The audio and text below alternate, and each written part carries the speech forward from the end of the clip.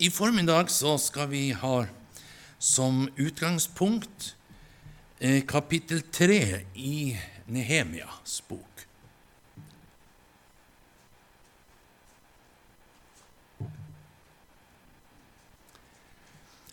Og bakgrunnen for denne beretningen, det jo da at sånn cirka i år 330 før Kristus, så vendte Nehemia til Jerusalem, tilbake til Jerusalem. Og det begynner slik i boka. Nehemia, Hakaljas sønns ord, i måneden Kislev, i det 20. året da jeg var i borgen Susa, kom Hanani, en av brødrene mine, og noen andre menn fra Juda. Jeg spurte dem da om jødene, den resten som var blitt frelst fra fangenskapet, og om Jerusalem. Og da vet vi at historien var jo den at Nebukadnesar hadde angrepet Jerusalem. Og det hadde skjedd 3 deportasjoner, så det var en god del tusener som hadde da kommet som fanger til Babel.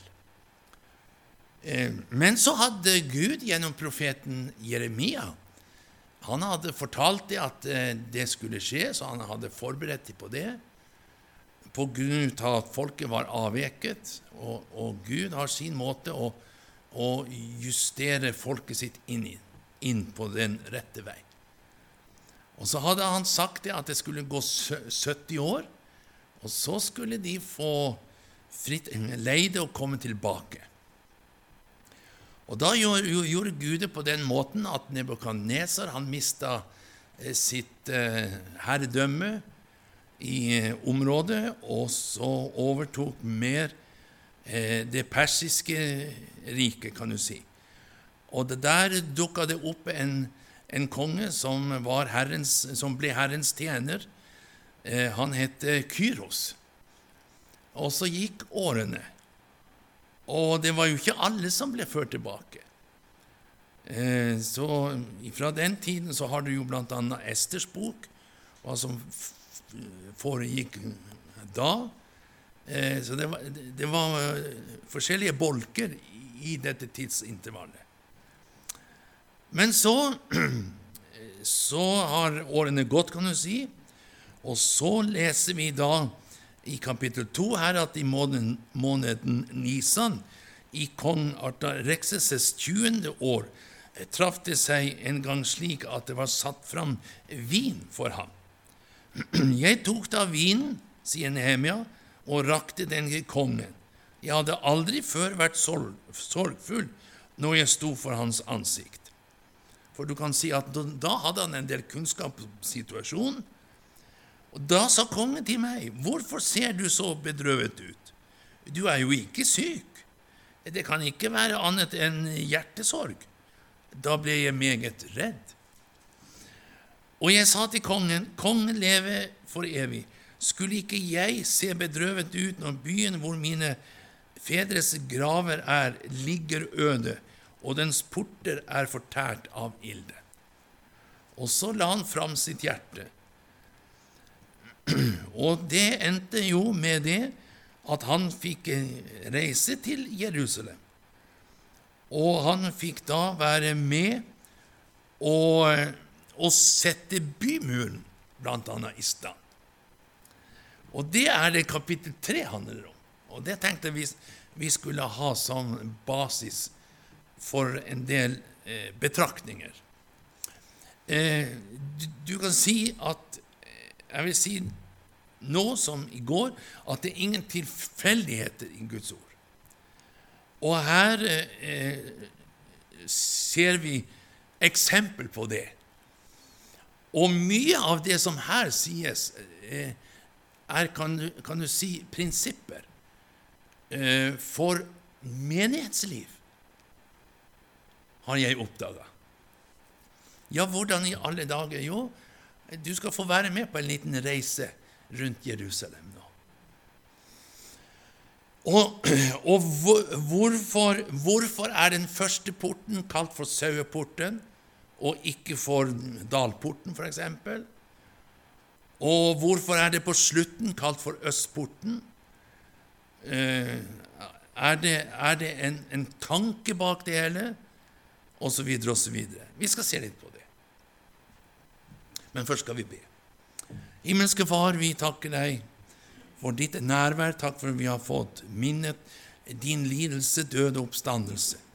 Og det her skulle vi gjøre inntil du kommer, så vi vet at du kommer igjen og skal ta oss til deg, hvor vi skal få være der hvor du Se nåde til oss i denne formiddagsstund. La ordet få gjøre sin gjerning, og la oss dra nytte av det. Gi meg nåde til å tale sånn som ditt ord, og gi mine venner nåde til å absorbere og ta imot ditt ord, Herre. I Jesu navn vi ber. Amen.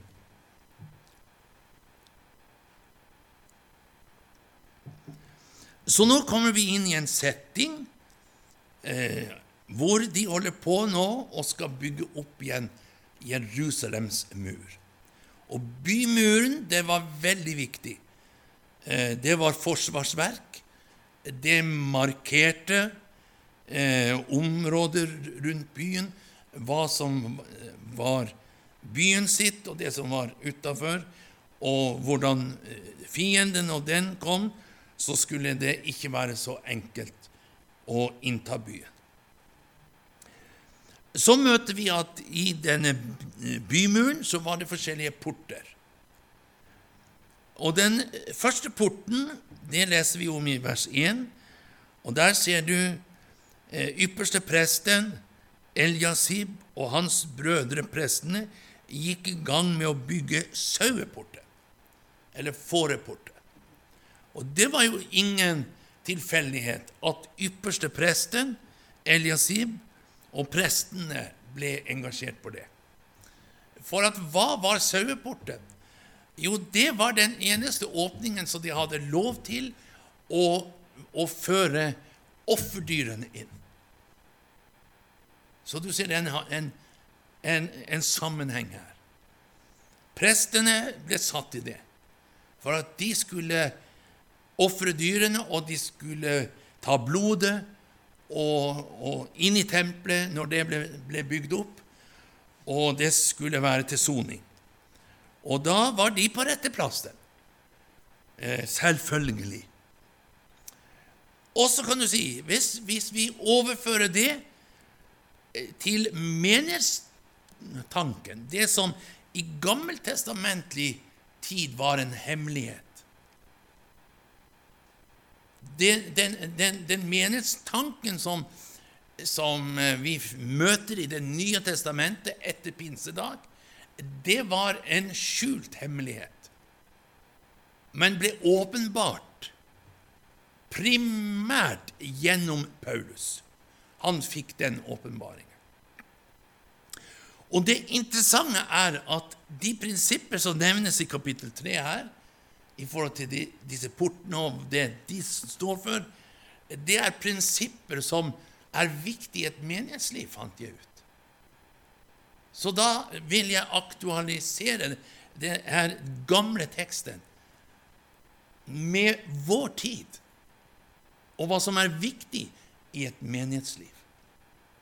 Så det tanken bak det her. Og så kan du si, når vi bygger, de bygde opp muren, og hva skal vi? Vi skal bygge menighet. Ikke sant? Og Paulus sa jo det, at enhver ser til hvordan han bygger videre. Så det ikke overlagt til tilfeldighetene. Men vi må se til at vi følger Skriften. Og da det viktig med samhold i menigheten.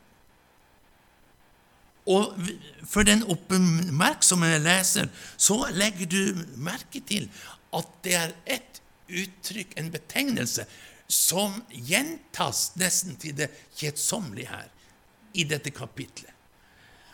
Og vi får si det sånn at det jeg gjør i formiddag, det å preke undervise. Så det blir en sånn kombinasjon. Så da vil jeg gjøre deg oppmerksom på at det står noe spesielt i vers 2, i vers 4, i vers 5, og så videre, og så videre. Og hva er det? Det er uttrykket ved siden av. Ved siden av ser du i vers 2. Vers 4 bruker det samme uttrykket ved siden av. Vers 5 ved siden av. Vers 7 ved siden av. Vers 8 ved siden av. Du ser det er nesten kjedelig, men det er så viktig det som kommer fram her. Vers 9 ved siden av. Vers 10 ved siden av. Vers 12 ved siden av. Og hva indikerer det? Jo, det indikerer samhold. At de sto sammen i de forskjellige, hva skal jeg kalle det, arbeidslagene. Så holdt de sammen når de bygde. For de sto ved siden av hverandre. Ja, de sto ikke mot hverandre. De holdt ikke på å krangle. Men ved siden av hverandre så holdt de på med bygging. Og det er veldig viktig at vi, hvis vi tenker menighetsterminologi, så er vi hverandres lemmer, sier Paulus. Vi er hverandres lemmer. Og vi skal vokse Guds vekst, og vi skal hedre hverandre, vi skal dra samme vei, altså trekke i samme retning, og på tross av ulikheter, så indikerer ikke det at vi skal splittes, men på grunn av Kristus, blodet som rant på Golgata, det forener oss, det binder oss sammen, og gjør at vi er et byggelag i menigheten. Og hva er da det primære i menighetsliv? Jo, det er den første porten, Jerusalems mur. For den indikerer offre. Og grunnlaget for at vi kan være en menighet, nemlig Jesu Kristi død og oppstandelse. For alle de gammeltestamentlige offrene pekte frem imot det ene, og det var Kristi offer på Golgata. Og det er det som knytter oss sammen. Og det var jo en revolusjonerende tanke å tenke på at hedningene er de også medregnet i frelsespakken. Ja, det fikk Paulus åpenbart. Og det kalte han for en hemmelighet, som Gud hadde åpenbart, et mysterium på gresk, heter det. Oversatt i vår Bibel som en hemmelighet. Og i den oversettelsen jeg har, så er det mer likt grunnspråket, et mysterium. Og dette mysterium, det ble åpenbart for ham, at hedningene er medarvinger. Og det prosederer han jo veldig i Efeserbrevet, når han konkret henvender seg til de hedningekristne, at de skal ikke glemme av, kom derfor i hu, at dere som fordum var hedninger i kjøttet, dere sto utenfor Gud, utenfor samfunnet, utenfor paktene med deres løfte, uten Gud og uten håp i verden. Men nå i Kristus Jesus er dere som fordum var langt borte. Dere er kommet nær til ved Kristi blod. Og da konkluderer han i det andre kapitlet, i avslutningen av det andre kapitlet i Efeserbrevet, så er dere da ikke lenger fremmede og utlendinger, men dere er de helliges medborgere og Guds husfolk. Så der har vi fått det på plass. Det er grunnlaget som gjør at vi er en menighet. Det er at han vant seg menigheten. Han betalte med sitt dyrebare blod. Og det er hans eiendom. Og så skal denne organismen, den skal fungere. Og du ser i vers 3, så står det nevnt en port. Og den porten kalles for fiskeporten. Fiskeporten. Og denne fiskeporten, den brukte de primært til å føre inn fisk, så de skulle selge på torget inne i byen. Og så må vi jo ha litt hellig fantasi, må vi ikke det? Så når vi skal overføre det her til menighetsfellesskapet, så hva forteller det? Jo, vår oppgave er å fiske egentlig. Ja. Og akkurat den metaforen er jo ikke ny for Bibelen. For når Gud talte til Israelfolket gjennom profeten Jeremia, så sier han jo, når det gjelder at de skal føres tilbake fra fangenskap og til sitt eget land, så sier han i kapittel 16, Jeremia, det 16. verset, at jeg vil sende bud på fiskeren, og han skal fiske dem. Husker du det? Og da er det jo i sammenheng med det profetiske og det som Herren har tenkt med sitt folk Israel. Og så kan du si, i menighetssammenheng, så er det jo vår oppgave å få mennesker ut ifra verden og inn til korset, så de får oppleve Jesus. Vi skal fiske dem. Ja. Og det var jo det Jesus sa når han vandret langs den galileiske sjø. Så kalte han fiskere. Og han sa at dere skal bli menneskefiskere. Det var noe annet enn å holde på å fiske torsk. Nei, det var det ikke. Det var ikke torsk i Genesaret sjø. Men Peters fisk og forskjellig sånn annet. Sant? Og nå Peter, nå skal du, og Andreas, nå skal dere få lære å fiske på en annen måte. Jeg skal gjøre dere til menneskefiskere. Til menneskefiskere. Ser du? Først frelse, så blir du født på ny, og så skjer det, ikke sant? Det skjer noe i ditt indre når du blir født på ny. Du får nød for den døende verden. Og da blir du menneskefisker. Da har du fiskeporten. Sant? Du skjønner logikken i det?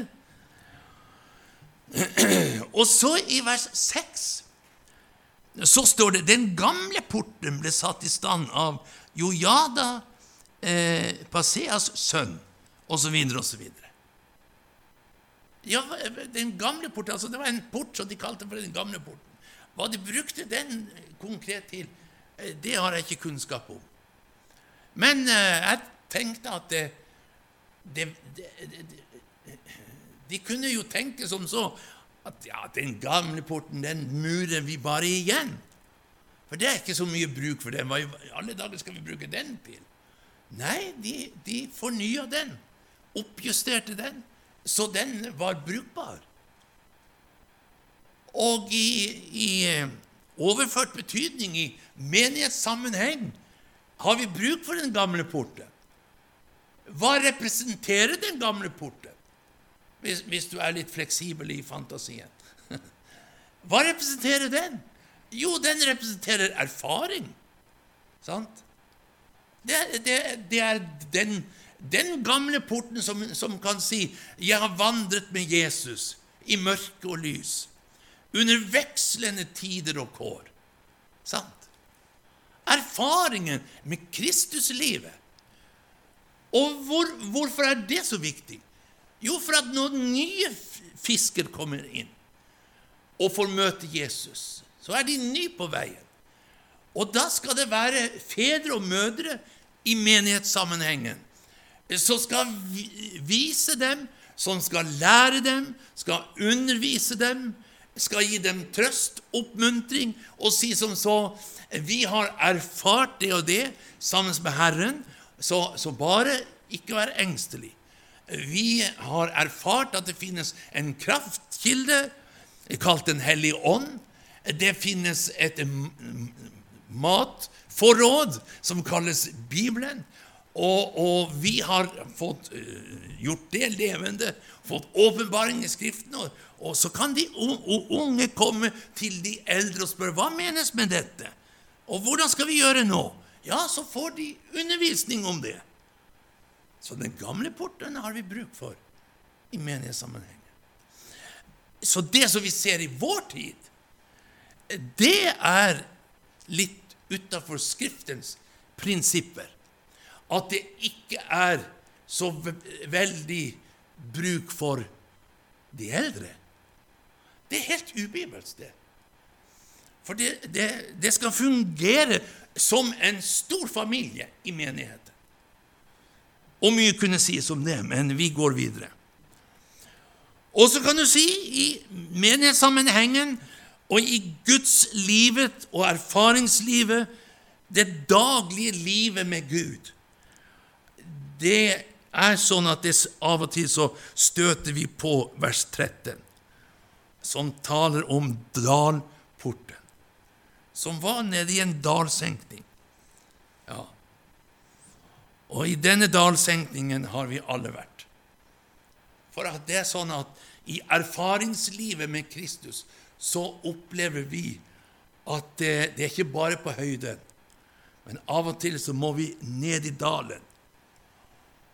Og det er skrevet mange sanger om det, og jeg synes den er så ypperlig, den sangen som ble sunget mye før i alle fall. Nede i dalen blant duftende liljer, vandrer min elskede trofaste venn. Husker du den sangen? Ja, det sang vi mye før.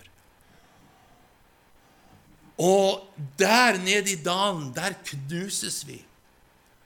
Der ydmykes vi. Der prøves vi. Der lærer vi at livet er ikke så enkelt. Men vi lærer en aller viktigste ting, og hva er det? At når jeg er slått ut, når jeg er tom for kraft og egne ressurser, da møter jeg min elskede kjære venn, for å sitere den sangen videre. Og hva er det? Jo, han gir den trette kraft. Den som ingen krefter har, gir han stor styrke. Gutter blir mødige, og unge menn snubler, men den som venter på Herren, får ny kraft og løfter vingene som ørnen. Det skjer i dalporten. Er du med? Da går vi videre, rundt Jerusalem. Og det som vi støter på da, neste, den heter Møkkporten. Møkkporten. Og denne møkkeporten, den ble brukt primært til å kjøre ut søpla gjennom. På den gamle tiden så hadde de jo en form for renovasjon. Det var ikke akkurat flotte biler i skrikende oransje, gule farger, men de hadde renovasjon. En så kunne det ha blitt voldsomt med epidemier. Så søpla må ut, ikke sant? Men hvordan er det i menighetssammenhengen?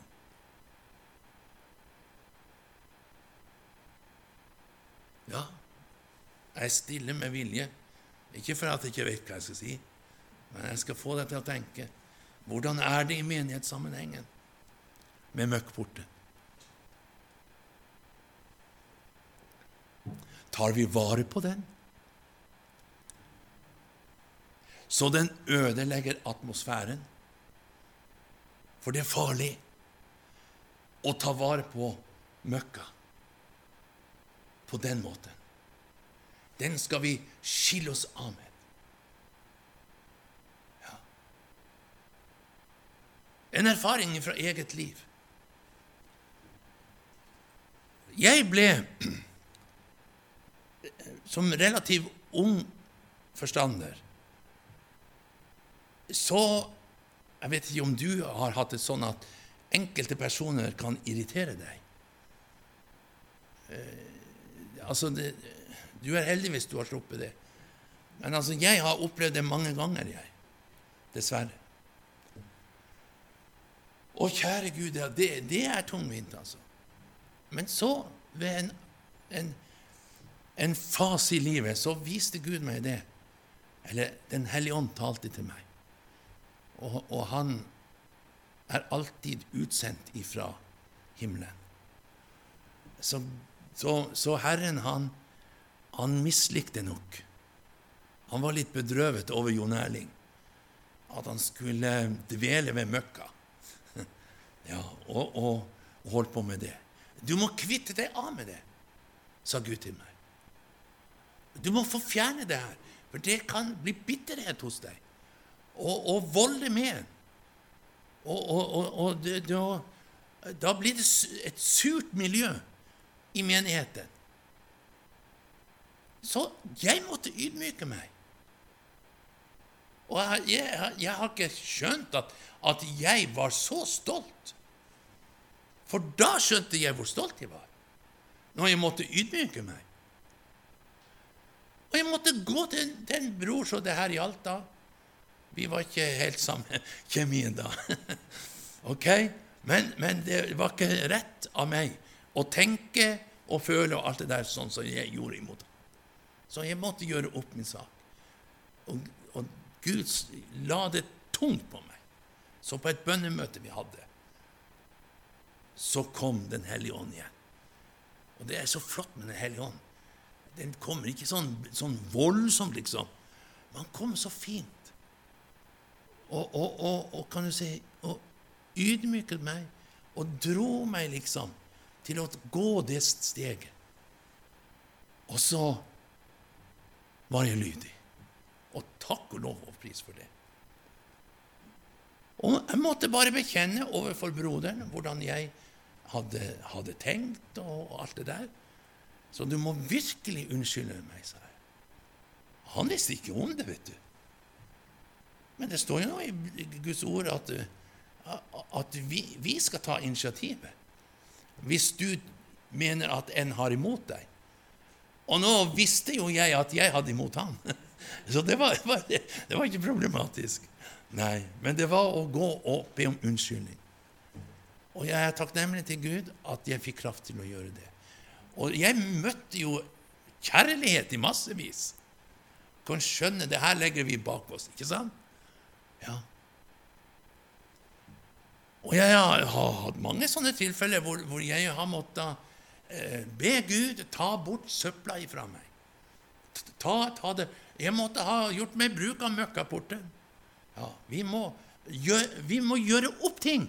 Ikke fryse det fast, så det ligger og surner i menighetslivet. Men vi må gjøre det opp. Ja, det er veldig viktig. Derfor møkkporten. Den er ikke bare i Jerusalems mur, men den skal være i menigheten nå. Bruk den. Og du vet hva i nytestamentlig, nye pakts terminologi det betyr. Gå til Golgata med det. Takk og lovpris. Det er effektivt. Da lesser vi av alt det der som tynger. Vi kaster det på Herren. Ja. Og det er forferdelig å møte bittre folk. I min tjeneste har jeg møtt det. Det forsurer miljøet. Jeg er bare opptatt av sitt, mitt, og all den urett jeg har gjort, er gjort imot meg, all den urett som er gjort imot meg, og fryser det fast, og dveler ved det, og gir det næring. Ja. Og det vokser og blir større og større, og forsurer miljøet. Nei! Bli kvitt det! Gå til Golgata! Gjør opp tingene! Ja. Og det blir... da utvikles du åndelig også. Men hvis du holder fast på disse fastlåste, gamle, sure ting, da blir det en stans i utviklingen i ditt åndsliv. Og det er farlig. Ja. Jeg sier ikke at du går fortapt, men det går litt ut over lønnsforholdene. Det kan du være sikker på. For det kommer en dag da vi skal stilles fram for Kristi domstol. Og det blir ikke en vurdering om du skal til fortapelse eller himmel. Det er det ikke snakk om. Men en vurdering, hvor står det lønn? Ja. Og det er klart vi vil ha mest, men vi er jo i lønnsforhandlinger her til huset rett så det er. Ja, og det er klart at i evigheten, vi må jo få den beste plassen. Jeg har stilet på et embede i første omgang i tusenårsriket, og det er, jeg ønsker å bli fiskeriminister i den nye regjeringen. Men jeg har litt erfaring med det. Ja. Jeg tror, akkurat som vi spøker her, så tror jeg det skal bli meget hyggelig å komme til himmelen. Det tror jeg. Ja, har vi tid til en videre ferd? Formiddagen er jo ødelagt likevel. Ja, vi kan fortsette. Vers 15. Kildeporten ble satt i stand også. Og så står det nevnt hvem som gjorde det. Alle mine kilder er i Herren. Takk og lov. Det har altså med, hvor henter du kraften fra? Hvor henter du dine ressurser? Hva er din ressurskilde? Er det akademika? Det er vel og bra. Eller er det Guds ord, bønnen og åpenbaringen? Og det er veldig viktig at vi vet hvor vi skal hente ressursene. Salig er den mann, salme 1. Salig er den mann som ikke sitter i spottereset og ugudeliges råd, men har sin lyst i Herrens lov dag og natt. Hvem han er lik? Jo, han er lik et tre som er plantet ved rinnende bekker. Og da blir det frukt, vet du. Takk og lov og pris. Og så går vi litt videre her. Og da ser du i vers 26, der er vannporten, den lå i østlig retning. Og det tror jeg har litt sammenheng med vers 29, for i slutten på vers 29 så står det om den østre port.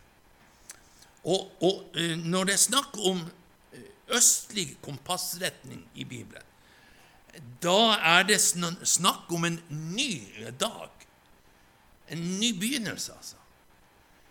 Og for oss i menighetssammenheng, hva er det vi venter på? Jo, vi venter på en ny dag. Gå på kirkegården, du. Så ser du at alle som er begravet, har ansiktet vendt mot øst. Hvorfor det? For de venter på en oppstandelse. Ja. Derfor er det lovfestet at når du begraver et dødt menneske, skal ansiktet vende mot øst. Og det har med oppstandelse å gjøre. En ny dag. Ja, en ny begynnelse.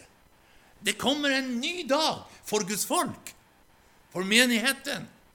Og da er det viktig at vi drikker av det vannet som kommer ifra øst, ifra himmelen, sant? Som gir oss kraft til å fullføre løpet. Å fullføre vandringen. For begynt er ikke endt.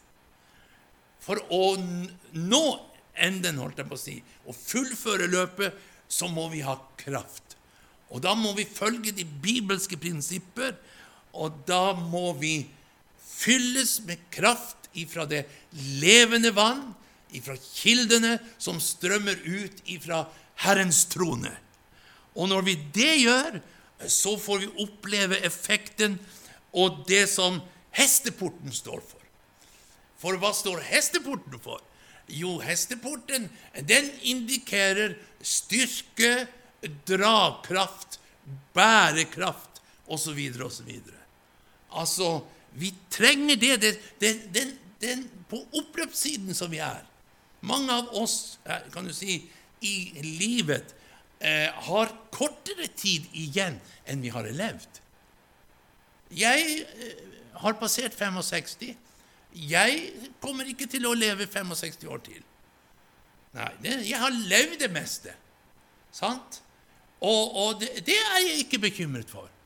Nei, det gleder jeg meg til, for skal få se Herren, og skal få komme hjem til himmelen. Takk og lov og pris. Ja. Men så kan du si, i mediesammenheng, så har vi også levd det meste. For snart så får han bud ifra sin far. Hent bruden din hjem. Hent menigheten hjem. Det er like om hjørnet. Det er like om hjørnet. Vi ser tegnene, bebuder det. Snart må han komme og forbarme seg over denne verden. Det blir verre og verre. Det går inn i en trengselstid, og det blir beksvart. Men for den som har fått tak i lyset, så går det mot lysere tider. For vi skal svinge vår frikjøpte sjel inn i de himmelske saler, og så skal han skjule oss i sin hytte på den onde dag. Og så skal vi få erfare at det kommer til å gli over fra bryllupsfest til inn i det 1000-årige riket, og vi skal være med. Det blir spennende tider. Det blir spennende tider. Takk og lov og pris. Og det får du og jeg av nåde være med på. Men inntil da, som sangeren uttrykker det, så synger jeg på min vandring. Jeg er glad ved godt mot. Snart så kommer han igjen. Og vi er på oppløpssiden. Snart kommer det til å skje. Vi må bare ha styrke og være våken og bedende. Våk og be, så dere ikke kommer i fristelse. Derfor skal Gud hjelpe oss og gi oss kraft, den siste biten som vi har igjen. Halleluja. Det går ikke imot mørke og elendighet for Guds folk. Som Åge Samuelsen sier det i sangen, når mulm og mørke over jorden faller, og alle folkeslag skal engste seg. Hva skjer det da? Jo, da er det et folk som kan si, sammen med Åge i koret, Jerusalem, snart får jeg se din herlighet. For evig mettes av Guds kjærlighet. Det er ingen sorg, eller noe fare truer. Jeg lengter hjem til mitt Jerusalem. Så inntil da, så sørger vi for at alt dette er intakt i menigheten. Så jeg ber om daglig nåde til å leve rett for deg, om visdom til å vandre, så du æres kan ved meg. Og Jesus, smykk mitt hjerte med din egen troskapsdyd, og la mitt hjerte eie åndens frelses fryd. Amen. Gud velsigne deg. Lykke til på veien mot himmelen. Amen.